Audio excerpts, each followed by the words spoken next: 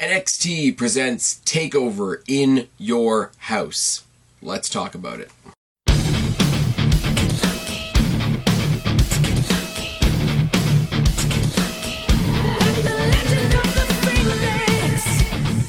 What's going on, everybody? It's your buddy, it's your pal, Spaz Phoenix, the YWC Reality Check-In. We are here to talk about this coming Sunday. We are here to talk about NXT TakeOver in Your House, as I just said in the intro. Not to be repetitive, if you're finding me on a podcast form, you want to find me on YouTube, look me up on YouTube at Spaz Phoenix. If you're looking at me right now and wondering why the hat isn't there, we're going to get to that in a second.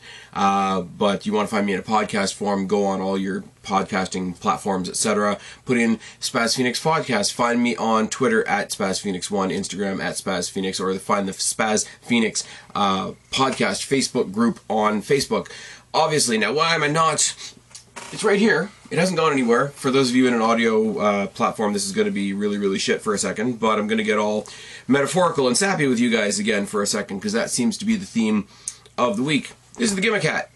This is the hat that I have been wearing. This is the hat that I actually got from the Taz show, back when the Taz show was a thing, Gimmick Clubhouse and all that sort of thing.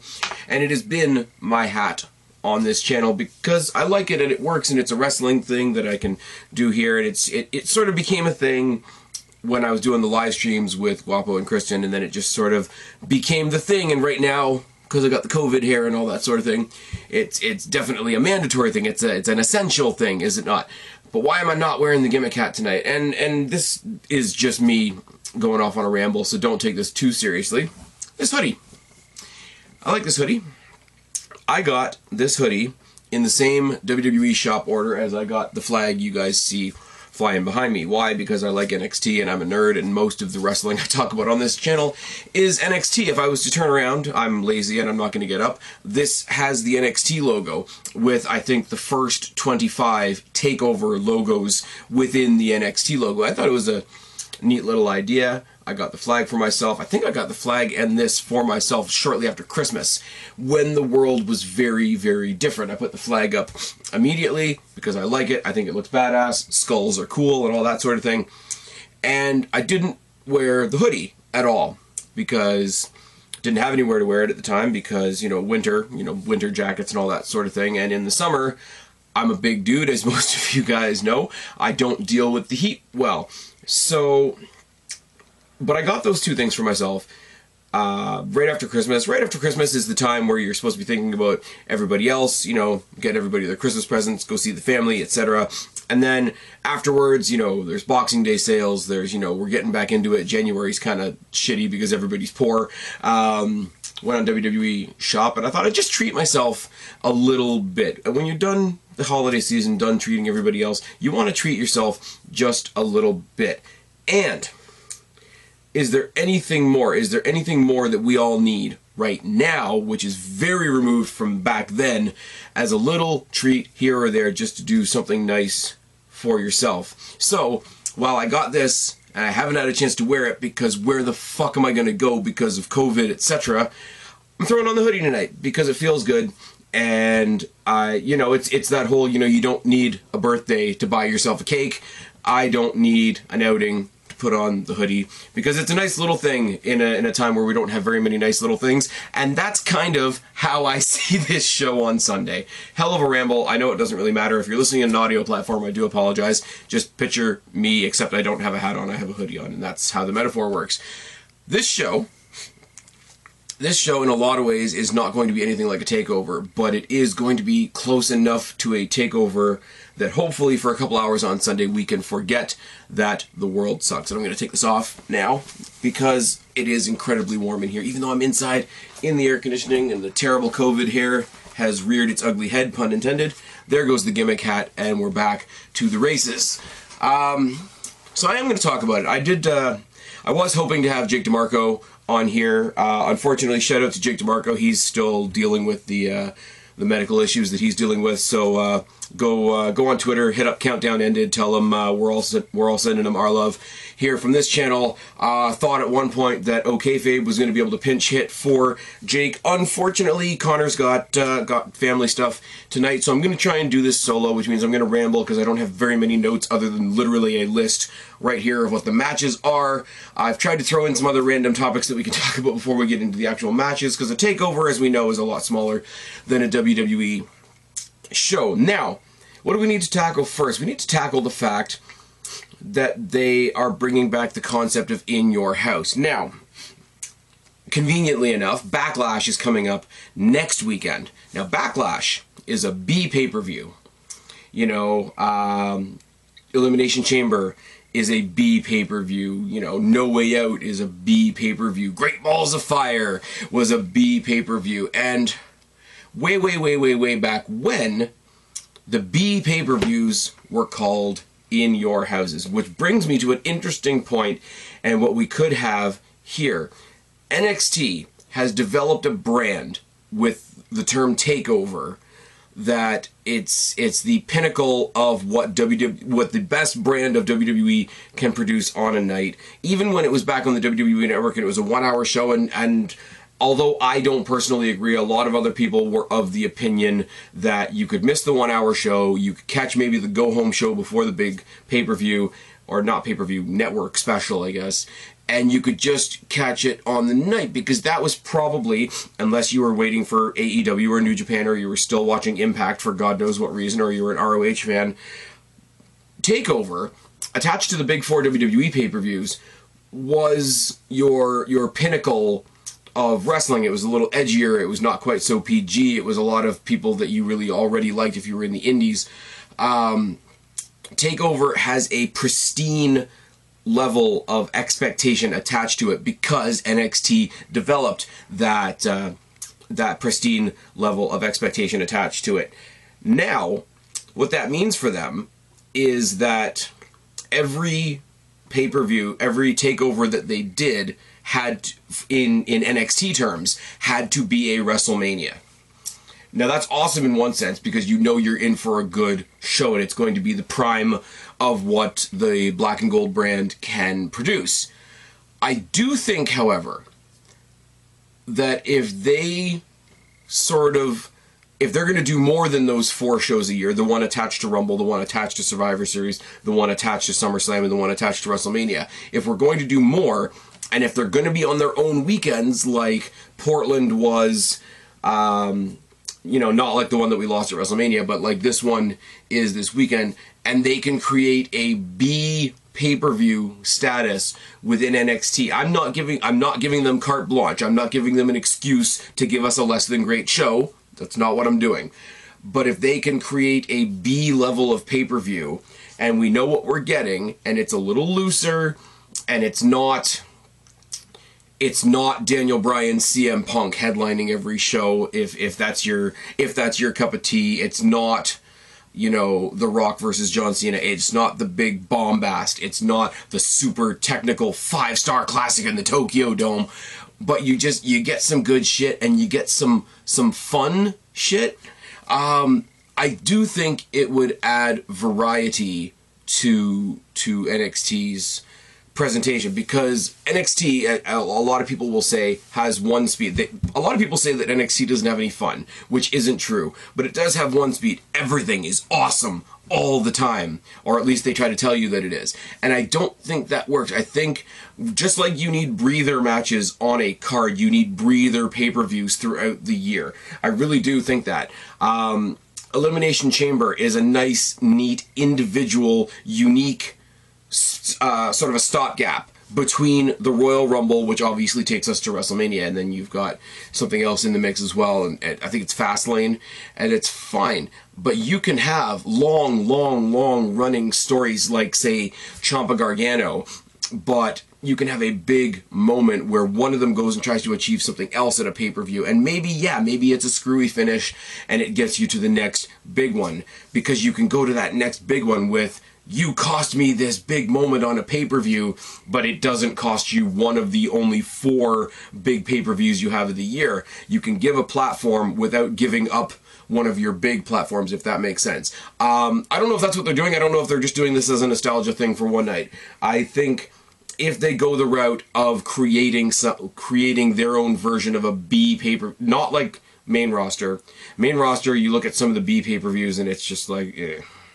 But you look at a lot of things they do on the main roster, full stop, and you kind of go, eh. So I don't think they necessarily need to follow the WWE motto in that regard, but I do think some sort of almost house show-esque pay-per-view. Imagine the Saudi Arabia shows if they didn't have the political stain of being in Saudi Arabia and all the mucky background of that. Because you go to the Saudi Arabia shows, if you're able to ignore where it is, and there's some ridiculous random fun shit. I think NXT of any brand, of AEW, Raw, SmackDown, I haven't watched Impact in a while, that's fine, NXT, NXT UK, 205 Live, etc. I think if any brand can get away with giving you a B pay-per-view that still feels like an A+ night, I think they do really need to look into that as an option. And that's it. I don't think that's what they're doing, to be quite honest. I think they are just chipping away at the nostalgia thing,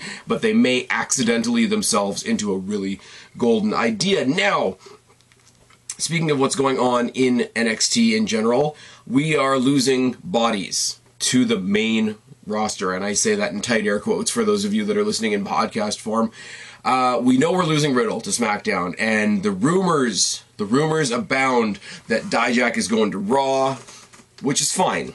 Riddle going to SmackDown is going to reinforce SmackDown as the wrestling show. You've got Cesaro there, you've got Daniel Bryan there, Drew Gulak there, AJ Styles there, throw Matt Riddle into the mix, and the only thing that really seems out of place is that their current champion is Braun Strowman, which is weird. I think that fits. Dijak going to Raw is a little bit different. He's a big, tall dude that does some weird shit. I do think, for those of you that have been watching on a weekly basis and know that I don't really give a shit about Dominik Dijakovic, I'm going to be relieved that he's not on the show that I'm reviewing anymore, or B, he could have the resurgence that he didn't have on NXT. We have seen people like Braun Strowman, like Baron Corbin, like Alexa Bliss, like Nikki Cross to a certain degree, who really weren't given very much in NXT and became more superstars than wrestlers, and it does, in fact, work. So if he's going to Raw, that's cool too. Velveteen Dream is going to the main roster, or so the rumors say. They're going to ruin him, aren't they? They're either going to make him a cartoon, or they're going to try and make him the new Goldust, and in PC 2020, that's just not going to work. Io Shirai... Sorry, I'll go the other way around. Chelsea Green dumped Robert Stonebrand, and he's already pursuing Aaliyah, and he's a loser and she's a loser, so they're going to go be losers together. Chelsea Green is apparently going to the main roster. I don't know where I'd stick her, if I'm completely honest with you. Probably Raw. I don't know. Chelsea Green can have like a little mini... Actually, no. SmackDown, because the other one is Io Shirai, and Io Shirai, if she is going to the main roster, which really does impact my predictions for Sunday night, I would put her on Raw, because here's what you do. You either make the Kabuki Warriors a 3-woman stable, and they wreck everybody, or Io Shirai takes on Kairi Sane, or Io Shirai takes on Asuka, and you get a couple of rounds of Shirai versus Asuka for that Raw Women's Championship. Then Becky Lynch comes back in a year, she goes off and has the little Rollins baby, and it's fine, and then you get Becky Lynch versus Io Shirai for her championship when she gets back. There's all kinds of fun stuff that could happen there. It's a bummer to lose Riddle. It is a bummer to lose Shirai. Chelsea Green is a body that's there, and she can be a body on any brand. Dijak can only go up, in my opinion. And Velveteen Dream I find really, really, really hard to get into. A, because of the match we're going to talk about tonight, and B, because he might have been really, really shady, and there might have been a reason that I was calling him the problematic Dream not too long ago. The last thing I am going to say as we're talking about a pay-per-view, we have to talk about, in comparison, the other side of the Wednesday Night War. AEW announced their Fyter Fest pay-per-view will not be happening as a pay-per-view. It will be happening over the course of, I think, July 1st and July 8th, respectively. Those are Wednesday nights. They're going to spread their pay-per-view out over 2 Wednesday nights. And why are they doing that? My personal opinion, and I could be wrong, apparently this was supposed to be over in the UK. So for that part of it, for the fact that COVID has canceled their ability to go to the UK and give the UK a show, that genuinely sucks. That genuinely sucks for the company. That genuinely sucks for the UK fans. That's terrible. But the fact that they are choosing to do this over 2 nights of weekly TV really does feel like a ploy to beat NXT, which, as much as I hate to admit it, they're already beating NXT, so that seems a bit out of place, if you want my honest opinion. We know what happened with the TakeOver that was supposed to happen WrestleMania weekend, and then they just spread the matches out over the individual weeks, and that didn't work either. What did they do? They put the TakeOver Tampa logo in the background during the episode of regular weekly NXT, and it took the piss, didn't it? That was when we had no crowds. That was when we had empty arenas. That was, it was this and that and the next thing. Now, AEW has the advantage of having a venue like Daly's Place, which is a little more flexible. They can as I've said a lot of times, they can put a lot more pomp and circumstance and pyro and visual effects, and they can have more crowd because it's a bigger building. They have everything working in their favor already for a Wednesday night show. So to put a pay-per-view on Wednesday to spite NXT, make no mistake, that's why they're doing it. It just seems weird, and it's another opportunity for Cody to come out with that really, really, really ugly TNT championship, and it's all kinds of bad. I don't get it. I would watch Fyter Fest as a pay-per-view. It looks like they're setting up some good matches for it. To backpedal and to go with a move that everybody, including myself, criticized NXT for, I don't think that's the move at all, personally. And on the more scrupulous side of things, if they are doing it just to dig in the knife a little deeper on a Wednesday, what's going to happen next? Are we going to come a couple weeks or a couple months from now and we're going to get a really special episode of Dynamite that's All Out or something? I don't know. It's a slippery slope. Let's talk about the card. Now, B pay-per-view. B pay-per-view, I started off by talking about that. And what do you get on a B pay-per-view? You get random pile of people matches, random 6-man, 8-man, gauntlet type stuff on a B pay-per-view. You don't necessarily get that on a regular NXT takeover, because what's the NXT takeover formula? You get one match for every championship, and then you get maybe one extra feature match. Now there's two titles that should be defended on this show that aren't. They should have done the finals of the interim NXT Cruiserweight Championship tournament on this show, and they didn't. They did it last week. Maverick lost. Elio Del Fantasma is your new interim Cruiserweight champion, and Drake Maverick got his job back anyway, which people are upset about. I don't get it. Yes, everybody else lost their job, but you're upset that the guy that we thought lost his job kept his job. I don't get people sometimes. Now that should have been here. I have said since NXT saved and adopted that championship from 205 Live obscurity, it has to be on a pay-per-view, and it cannot be on the pre-show to show Raw and SmackDown how they misused that title in particular. Especially when you had guys like Angel Garza and Leo Rush and people of that ilk competing over the championship. It never should have been on a pre-show. It never should have been on a go-home show. It deserved to be on pay-per-view, especially now. Look at the gorgeous belt now. It doesn't look like a grapefruit roll-up anymore. Why is it not on the show? That's a bummer. Also, we established #1 contenders for the tag team championships in Breezango this past week, and that's not happening on the show either. That's a bummer. I will say, really great to see Breezango back. Breezango versus Imperium is sort of a perfect clash of personality styles. I would have loved to see that out. Now, it's not a regular pay-per-view. I get it. It's going to be in front of the trainees and whatnot. But I still would have loved to see that match with the illusion of it being on a pay-per-view stage. Now, are Breezango going to win? No, they're not. Imperium just got the belts. It's fine, and Breezango, I don't know what they're going to do with Breezango, because eventually I'd love to see those two guys split off and maybe both of them enter the Cruiserweight division. Maybe you get Tyler Breeze versus Phantasma, or you get, I don't know, heel Johnny Curtis versus Drake Maverick or something like that. I really don't know. But yeah, there's 2 NXT championships. Now, if you want to include the UK title, which was sort of a minor title on proper NXT as well, Walter is stuck on the other side of the planet, which is why we're not getting Walter Balor just yet. We'll talk about that later. But what we are getting, as I ramble around to it, is the type of match you don't typically get on a TakeOver. Again, reinforcing my idea that having an NXT B pay-per-view might be a good idea. And that is Yim, Nox, and Shotzi Blackheart versus Dakota Kai, Raquel Gonzalez, and newly heel Candice LeRae. Now, why do I love this? It's a 6-person tag. It really doesn't have much stakes. It doesn't have much weight. But what it does do is it gives you 6 women in the NXT roster, and they're not all on equal keel. I know a lot of people aren't high on Mia Yim. I'm not particularly high on Raquel Gonzalez, but she's going to stand back and be sort of the diesel of her team, and that's fine.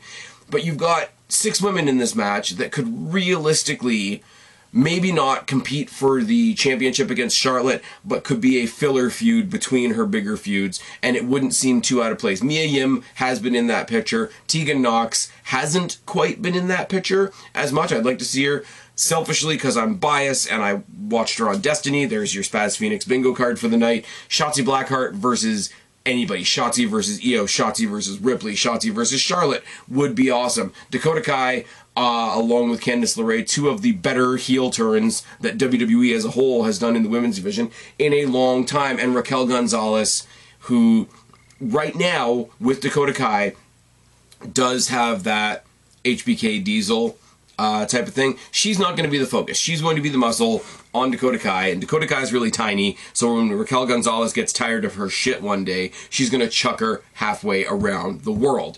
They seem to be really high on Tegan Nox.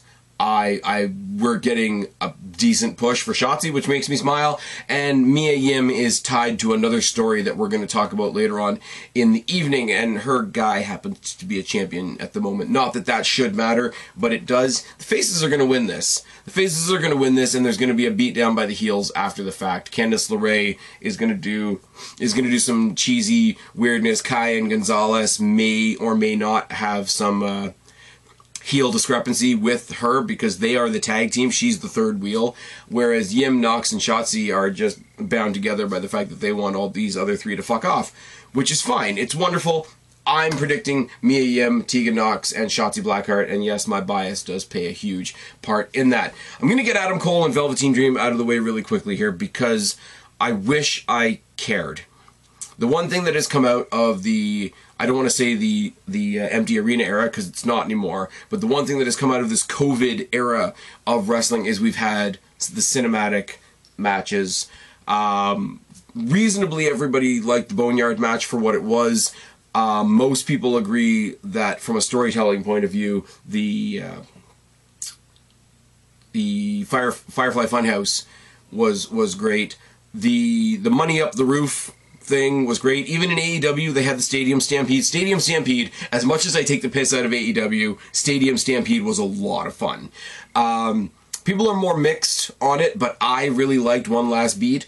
So when they said they're going to do a backlot brawl with Adam Cole and Velveteen Dream, I should be excited about that because, again, much like the Fight Pit match lent us back to the days of the Lion's Den, this lends us back to Roddy Piper and Goldust in the Hollywood backlot brawl. Now, it's not going to be the same, obviously. It's all been pre-filmed, and it is another cinematic thing. And for the cinematic wrestling, it's not all going to hit every time, but when they say they're doing a cinematic thing or we hear they're pre-taping this cinematic thing, it does get my attention, and it is, as I say, a unique part of the show. I just really wish I cared because Adam Cole is better.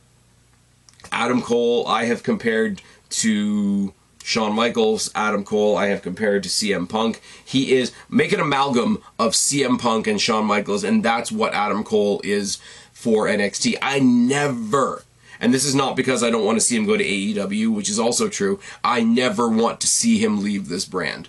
He should be one of the guys. Tommaso Ciampa, not too long ago, said that he would never leave NXT. If they asked him to leave NXT, then he would probably retire. Now, he's gone back on that recently, but I hope he does stay in NXT for the same reasons. There are certain people, and even Johnny Gargano when he's a babyface, that feel like they belong on this brand. There's no such thing as belonging on Raw, belonging on SmackDown. They're trying with all the wrestlers on SmackDown and the big names on Raw, and they're trying to give it a unique feel. There are definitely people, and they belong on this brand. That's just my opinion. I'm not telling you guys what to think.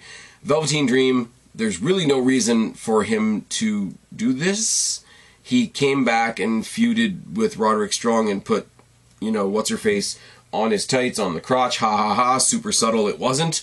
And he went through an entire cage match with somebody else because he was going to get his hands on Adam Cole. I gave them credit for that at the time, so I'm going to probably come across like a hypocrite here. I gave them credit for that at the time. I thought it was new, I thought it was different, I thought it was a big, like baby faces shouldn't be the ones doing the swerving, should they? But it was a good swerve at the time, and then the match just wasn't great, and then it was marred by some of the stuff that Patrick Clark has apparently done in his real life. Now, I'm not saying that whether it's true or false. I am saying that other people in this company, specifically from NXT, have been completely divorced from the company for a lot less for stuff that was proven false. So he had some accusations levied to him, and I'm not here to debate the accusations because I don't know that they're true or not. But he, under the weight of those allegations, still had a world title shot. And make no mistake, in NXT, if you are part of the NXT brand, the NXT title is your world title. It's your world championship. It's your equivalent of the Universal title, etc. Except it actually means something. I find that disgusting. I absolutely do. It's a bummer, because there are points at which I like Velveteen Dream's shtick, and there are points where it falls off, and any wrestler can have that. But if you're falling off, I don't care, and then I hear something that tells me, hey, you never really belonged there in the first place, I can't get involved. And especially when he's up against somebody, he's supposed to be the big star, the spotlight guy with the snap that's just obnoxious now, and he's going up against somebody that naturally captures the spotlight so much more in Adam Cole. It's just offensive. I want better for Adam Cole. I want better for whatever this backlot brawl stipulation is going to be. I hope to Christ Velveteen Dream does not win. I'm picking Adam Cole, and that's just the way it's going to be. Keith Lee versus Johnny Gargano. Now, dinner with the Garganos. Insufferable prick, nerd, dork heels Johnny Gargano and Candice LeRae are fucking great. Of course, a little pipsqueak like this current snivelly version of Johnny Gargano is going to try and get his title off of the big bruiser bear of a man in Keith Lee. There's two ways that this is going to go. Either Johnny Gargano is going to pull something really obvious out in the last minute. It's going to be like this past Wednesday when he did the thing with the keys. And the thing with the keys I thought was brilliant because you made the guy fight in his street clothes. You should have assumed that he had anything in his pockets at the time because he looked like he just arrived at the arena. So the keys thing was a nice, neat little spot. It wasn't just a convenient thing that was hidden under the ring somewhere. You made him fight in his street clothes. He had his keys in his pocket. He used his keys. By the way, you're an idiot. Now, Keith Lee is either going to throw Johnny Gargano into the metaphorical third row, or Johnny Gargano is going to pull out a sneaky win here, and he's going to get to go home, and he's going to go get to see his dog that he's put on Instagram with a little mini North American Championship, and they are, in fact, going to be twins, and that's going to be great. And then him and Candice LeRae are going to be insufferable. Candice LeRae will get herself a title shot and fall a little bit short, and it'll be fine. All that aside, I'm ecstatic to see Keith Lee on pay-per-view fighting somebody other than Dominik Dijakovic. I really, really am.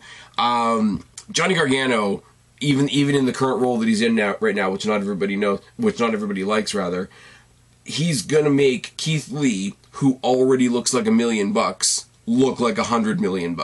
Even if he loses, because if he loses, it's gonna be such a sneaky, underhanded, eye-rolling groan of a victory, because you're going to groan at how it happened, and then you're going to groan and be like, oh, fuck, that guy's going to have a microphone next week.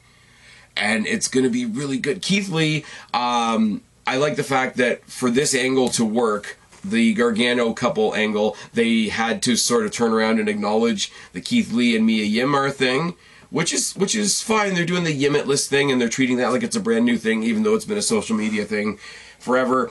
I think the match is going to be good. Honestly, I think Keith Lee's going to obliterate Johnny Gargano. But the really, really bad part of my brain, the part that likes to sort of sit there and roll my eyes at really bad, intentionally bad promos, wants Gargano to win. Not because I don't like Keith Lee, but because I want to see what Gargano does with it. So I'm picking the baby faces in the 6-woman tag. I'm picking Adam Cole. I'm picking Keith Lee, even though I don't want to. Charlotte Flair, Rhea Ripley, Io Shirai. Now, Charlotte's winning.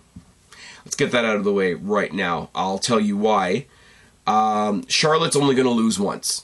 And I'm sort of borrowing this from a video that I saw yesterday from Adam Cleary, but it does ring true. Charlotte Flair is not an NXT superstar. She is allowed in NXT because Charlotte Flair from Raw managed to win the NXT Women's Championship. So theoretically, she's not a transplant like Finn Balor was. Finn Balor, who we're going to talk about later on. She is there because she has a title. That title acts as her ticket to be on the show. Don't ask me how she's also able to be on SmackDown. We don't need to talk about that right now. But theoretically, the minute she loses that title, she's going to be off NXT. And she is doing things in NXT right now. Maybe not necessarily every week, maybe not necessarily always in a match, but she's doing things, and she is an agitator. It's funny because she's the outsider. She's the unwanted foreign element in a division that she helped create. Legitimate. I'm not saying that in the way that she cuts a promo being like, you guys are all here because of me. I made this place. But legitimately, how much of the initial growing stages of the NXT women's division, when NXT started and the women's division started and we all thought, holy shit, WWE is actually doing something with women's wrestling. How much of that was, well, it was Paige and Emma, and then Natty for a bit, and then the Four Horsewomen. Charlotte was a big part of that. I mean, yeah, in the early days we had Bret Hart in there, we had Ric Flair in there, we had to remind everybody who everybody's family was. But Charlotte was a big part of that. So the fact that they've got her now in this villainous role, and the best way to make her a villain is to remind you constantly that she's a Raw superstar stepping on the NXT soil. And that's really good, because that's not the cheesy, forced stuff that they do at Survivor Series. Oh, we're doing brand warfare. No, it's a way for the NXT fans to look at Charlotte Flair and be like, that belt doesn't belong to you. And the person who takes that off of her is going to be a huge moment. But in the meantime, I know people hate this because they so badly want to be able to say it about Sasha Banks. Look at any woman on Raw, SmackDown, NXT, and you count down their top 5 matches of their own career, guarantee you Charlotte's in at least 2 of them. Charlotte is the wrestler. Even if you don't like her, she has everybody's best match. She's going to work with people in NXT. She tag teamed with Chelsea Green, which led to Chelsea Green breaking off her working relationship with Robert Stone, because Chelsea Green, in one night of standing in the same corner as Charlotte Flair, looked just that much better, and it works. Because as much as you hate her, you know she's got the credit to back up the way WWE pushes her. They overpush her. Of course they do. But they overpush her because they know she can do it. I'm not particularly a fan of Charlotte Flair, the character, the wrestler, whatever you want to say. But I acknowledge that, as I said a minute ago, almost everybody in the company has their best matches with Charlotte Flair. Sasha Banks did. Bayley did. Becky did. Ronda Rousey did. She got a decent match out of Nia Jax. She had great matches with Asuka. She had a great match with Rhea Ripley, relative newcomer to the main roster of NXT, Rhea Ripley, at WrestleMania. Now, that was a weird WrestleMania with no crowd, and the conditions were not ideal, but they still had a great match. So she's going to do that, or they're going to have her do that as long as she can. And whoever wins that is going to be a winner on a couple of levels. They're going to be able to say that they beat Charlotte Flair. They're going to be able to say they got the NXT Championship back to the brand, back where it belongs. And they're going to be the star in the division that made NXT say, okay, we don't need Charlotte Flair anymore, let's put her back on Raw. That is a lot. And what you're not going to get is a meaningful win like that in a triple threat match. Now, I love Rhea Ripley. You guys know for the longest time, since the second Mae Young Classic, since the inauguration of the women's division of NXT UK, I looked at her and I looked at Toni Storm. Where the fuck is Toni Storm? I don't know. But I looked at the two of them and I said, fucking star. Rhea Ripley is great. Rhea Ripley, I truly do believe the first show they have, the first pay-per-view they have with an actual crowd, Ripley's getting that belt back. And it'll be a nice way to bring her back. It'll be a nice way to bring the crowd back. It'll be a nice way to celebrate the fact that we're not all trapped in our own houses anymore, and that's what that's going to be. Io Shirai, as I say, there's a couple different things going on there. She's a really intriguing character. She's kind of a tweener, although Rhea Ripley's also kind of a tweener.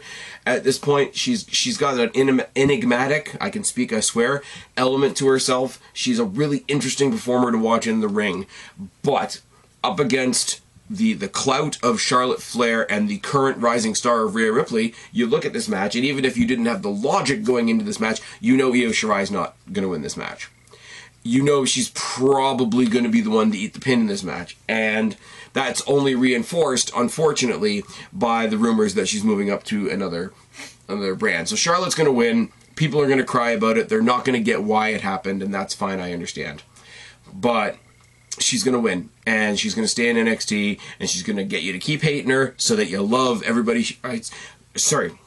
You love everybody that she's fighting with, which means she's done her job, and you won't like it, but you will feel it.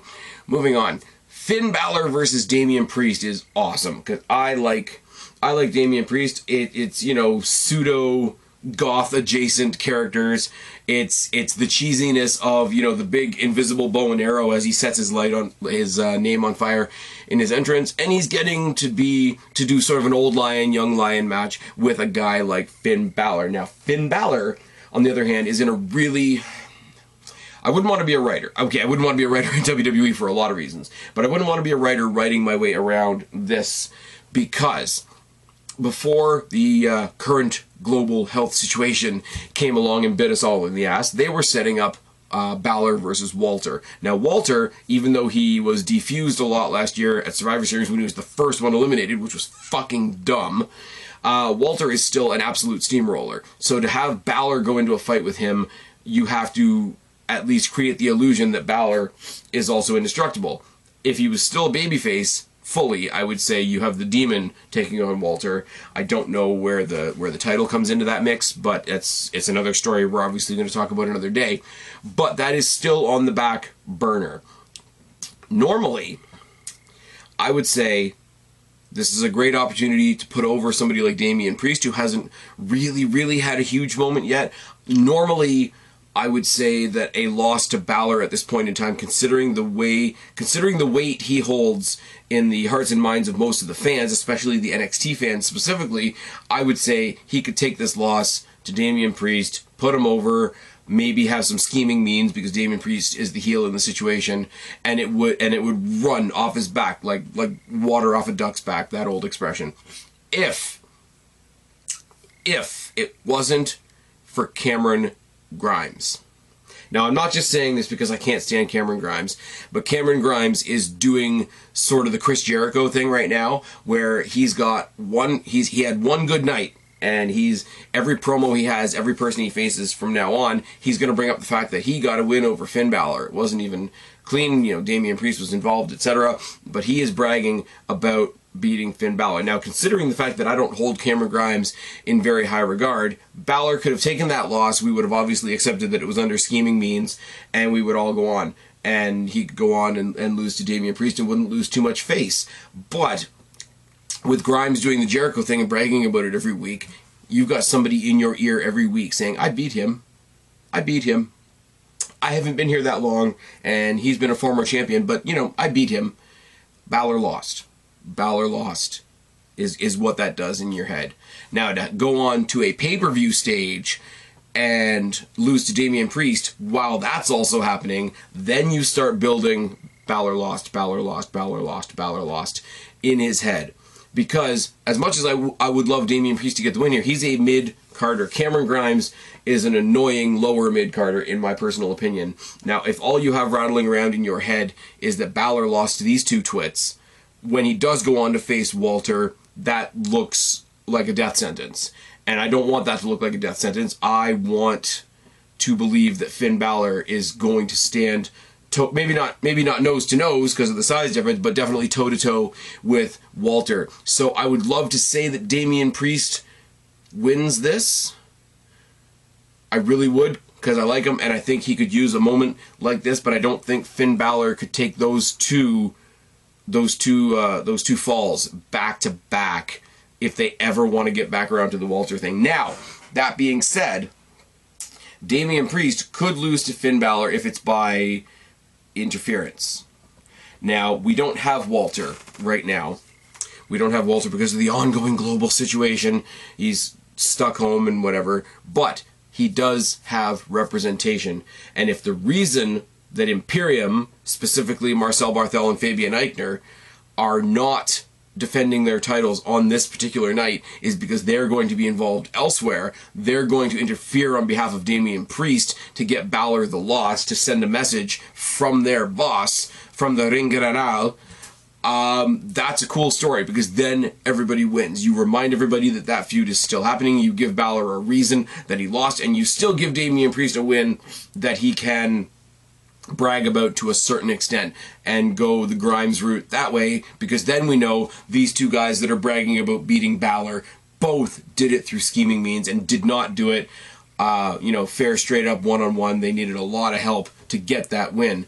Balor is going to go in to a story with Walter eventually. He'll probably pick off the members of Imperium before that match ever actually takes place, so that when he faces Walter at whatever pay-per-view, be it an In Your House, be it a TakeOver, be it a Worlds Collide, that he will whittle it down to just him, because all the previous stories have been you lost because of the numbers game.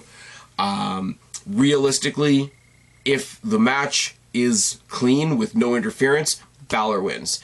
If we get the interference from Imperium, possibly a no contest or possibly Damian Priest getting a win that he could use, it won't hurt my feelings either. That's all. I'm really looking forward to it though, because as we say, Damian Priest sort of has that like pseudo-goth adjacent thing to him, and Balor, even when he's not being the demon, still sort of evil-ish.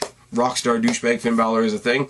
Anyways, and what I perceive to be, it won't be, the title match will be the main event, but what I perceive to be the main event of what's intriguing, I guess, is Tommaso Ciampa versus the TakeOver debut of Karrion Kross. And Jesus Christ, do they already like Karrion Kross.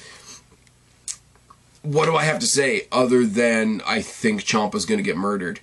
Ciampa is, again, much like Adam Cole, one of those guys that, not necessarily from a babyface point of view, but if you look at the DNA of NXT, the DNA of NXT is your Balors, your Ciampas, your Garganos, your Adam Coles, some other people that have obviously moved on. Not only is Tommaso Ciampa a scary individual in his own right, but he is one of those... He's an icon, but not in the way that like Sting or Undertaker or whatever, like legends past their time are. He is a current icon. If you open up your computer and you want to open up the NXT file, the icon to open the NXT file might be Tommaso Ciampa's face. If you want to make a statement not only of, look at this badass that I just beat, but hey, NXT, you're all on notice, you come in and you destroy Tommaso Ciampa. Now, I love the fact that there is a subtle build in this that I think I don't think they're addressing very well on the show, and I don't think anybody's talking about after the fact. He hasn't been around long enough for this to be a really, really, really personal feud, but yet it is a really, really, really personal feud because the longest standing rivalry in NXT ended at one final beat, and Karrion Kross took advantage of the wounded, broken, defeated Tommaso Ciampa right after one last beat. He took him at his weakest moment. He took him in the aftermath of the longest standing rivalry in NXT. Basically, him getting one final fuck over by Johnny Gargano handed Karrion Kross Tommaso Ciampa.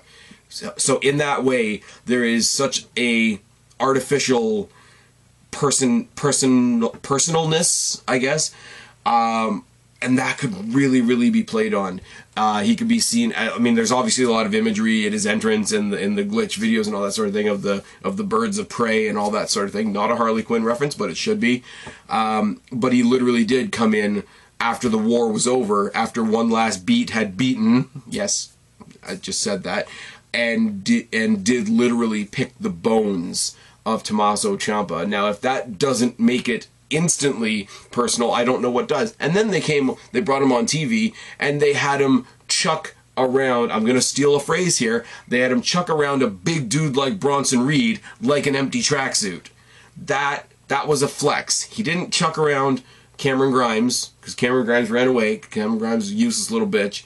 He came in and did that same Doomsday Saito that he's been doing to all the little tiny jobbers, because that's what we do in the little tiny jobber matches, and said, oh yeah, by the way, I can do this to a big dude too, and you're not exactly a big dude. The promo that he did the week before on the screen, where you didn't see his whole face, all you saw was like this right here, just on the eyes, and it was so different, and the amount of detail they've put into, you know, his entrance and his presentation, and the quick, sudden scariness of Karrion Kross is going to be absolutely amazing. Now, I am a huge fan of Tommaso Ciampa. 9 times out of 10, I want Tommaso Ciampa to be the guy that earns those psycho killer chants. But at this point in time, I kind of want Karrion Kross to come in and murder him. I really do. I mean, he has to as well, right? Like, all the presentation that they've given him up to this point, if he goes in there for 20 minutes, 50-50 with a guy who both in real life and in storyline has so many neck injuries, and his main thing is a thing that drops you on your head, and you go 50-50 for 20 minutes, that's not an impressive debut. He has to kill Tommaso Ciampa. He would have to kill whoever this was. If we had pure Snow White babyface Johnny Gargano at this point, he would be in there neutering Johnny Gargano like a fluffy little bunny. But we have heel Jackass Gargano instead, who's pissing off Keith Lee. So we get Tommaso Ciampa, who is like old, pissed off, cranky sort of babyface, but at the same time he can get away with doing some devious shit. I would not be surprised if between now and Sunday this became a no disqualification match. I also look quite forward to seeing Scarlett, because she's fucking hot. Anyways, realistically speaking, with the amount that I care about the matches on this card, as I say, this could be the main event. I do not give a flying fuck about Adam Cole versus Velveteen Dream. And go back, you don't even have to go back a year, go back 6 months and imagine me saying that back then, but I'm saying it now. It shouldn't be. The title matches are relatively predictable. The whole idea of a 6-person tag, like I say, on a takeover, it doesn't quite fit the mold, but that brings me back to what I said at the very beginning of this video. If we are developing a stature, if we're developing a B pay-per-view stature for NXT, you can have a card like this that is missing a few things, that maybe doesn't have the Cruiserweight Championship match on it, that maybe doesn't necessarily have the tag team title matches on, but you have 2 marquee matches like Balor and Priest, Ciampa and Kross, this showcase for the women's division undercard, which, I mean, I'm sorry, yes, AEW has tag team wrestling, but I will say it now, and I will say it till it's not true anymore. The women's division in NXT is a women's division you can beat any other show over the head with. Hell, depending on the night, that 6-woman could main event a show. Not this show, because there's stuff I want to see on here more, but that match could, with the talent involved, could main event a show. Maybe main event a B pay-per-view, maybe not. There's enough other good shit on here the stuff that's missing. I hope nothing gets bumped to the pre-show. I hope we go back to the days where NXT didn't really have pre-show matches. They just had, you know, Pat McAfee in his weird shorts throwing two packages and videos and interviews and crap like that. It really is a bummer. The more I look at it, the more it's on my screen here. The Adam Cole thing, the Velveteen Dream thing, they tried so hard to make me care on Wednesday too. And I don't say that mockingly, because WWE does do a whole lot of really good video packaging and hype and getting other people. With NXT, with it being still seen somewhat as a minor brand, other stars on other brands don't mind talking about it and putting it up. And when you had Pat McAfee and what's his name, Rosenberg, and the other radio personality that I can't remember, but then you had Drew McIntyre talking about the NXT Championship and what it meant, and it lent credence to it, and they put a lot of time into it. And you know, I really wish I cared. I care about the NXT Championship match, and the blame for that deceleration in my enthusiasm falls squarely on the shoulders of the Velveteen Dream. I'm looking for Cross to kill it. I'm looking for Priest to kill it. The ladies in the title match are going to kill it. Keith Lee and Johnny Gargano is either going to be awesome or hilarious. The six-woman tag is going to be kinetic, because, like I say, 6 women that are scraping just the underside of that main event, and I could do without the match that is for the NXT Championship. That's really bad. The rest of this card is really, really good. Here's to NXT potentially inventing a separate category of B pay-per-views. I think it's going to be all for the good. Here's to me throwing the gimmick hat back on after a really labored metaphor at the beginning of this video. I really hope you guys are doing okay. Stay happy, healthy, sane, smart, secure, safe. That's what I want for all of you guys. I hope you guys have enjoyed this video. Typically, I do these videos with somebody else. I've been doing it by myself this time. I hope it's all right. I hope you've stuck with me. I don't even know exactly what time I'm going to put this video up, if I'm completely honest with you. But put it down in the box below, I guess. I'll put this up sometime Saturday, and the show's on Sunday. Still 24 hours to tell me what you think is going to happen on this show. Share your thoughts in the chat if you're watching this live. Find me on a podcast platform if you'd rather do that, Spaz Phoenix Podcast. If you didn't catch it live, put it down in the comment section below. You guys know the drill. I've been Spaz, your YWC Reality Check. Subscribe up there, talk down there, start a conversation. Keep all these conversations going. Don't be a stranger. I'll talk to each and every last one of you later, but for right now, I'm tagging out. See you guys on Twitter on Sunday.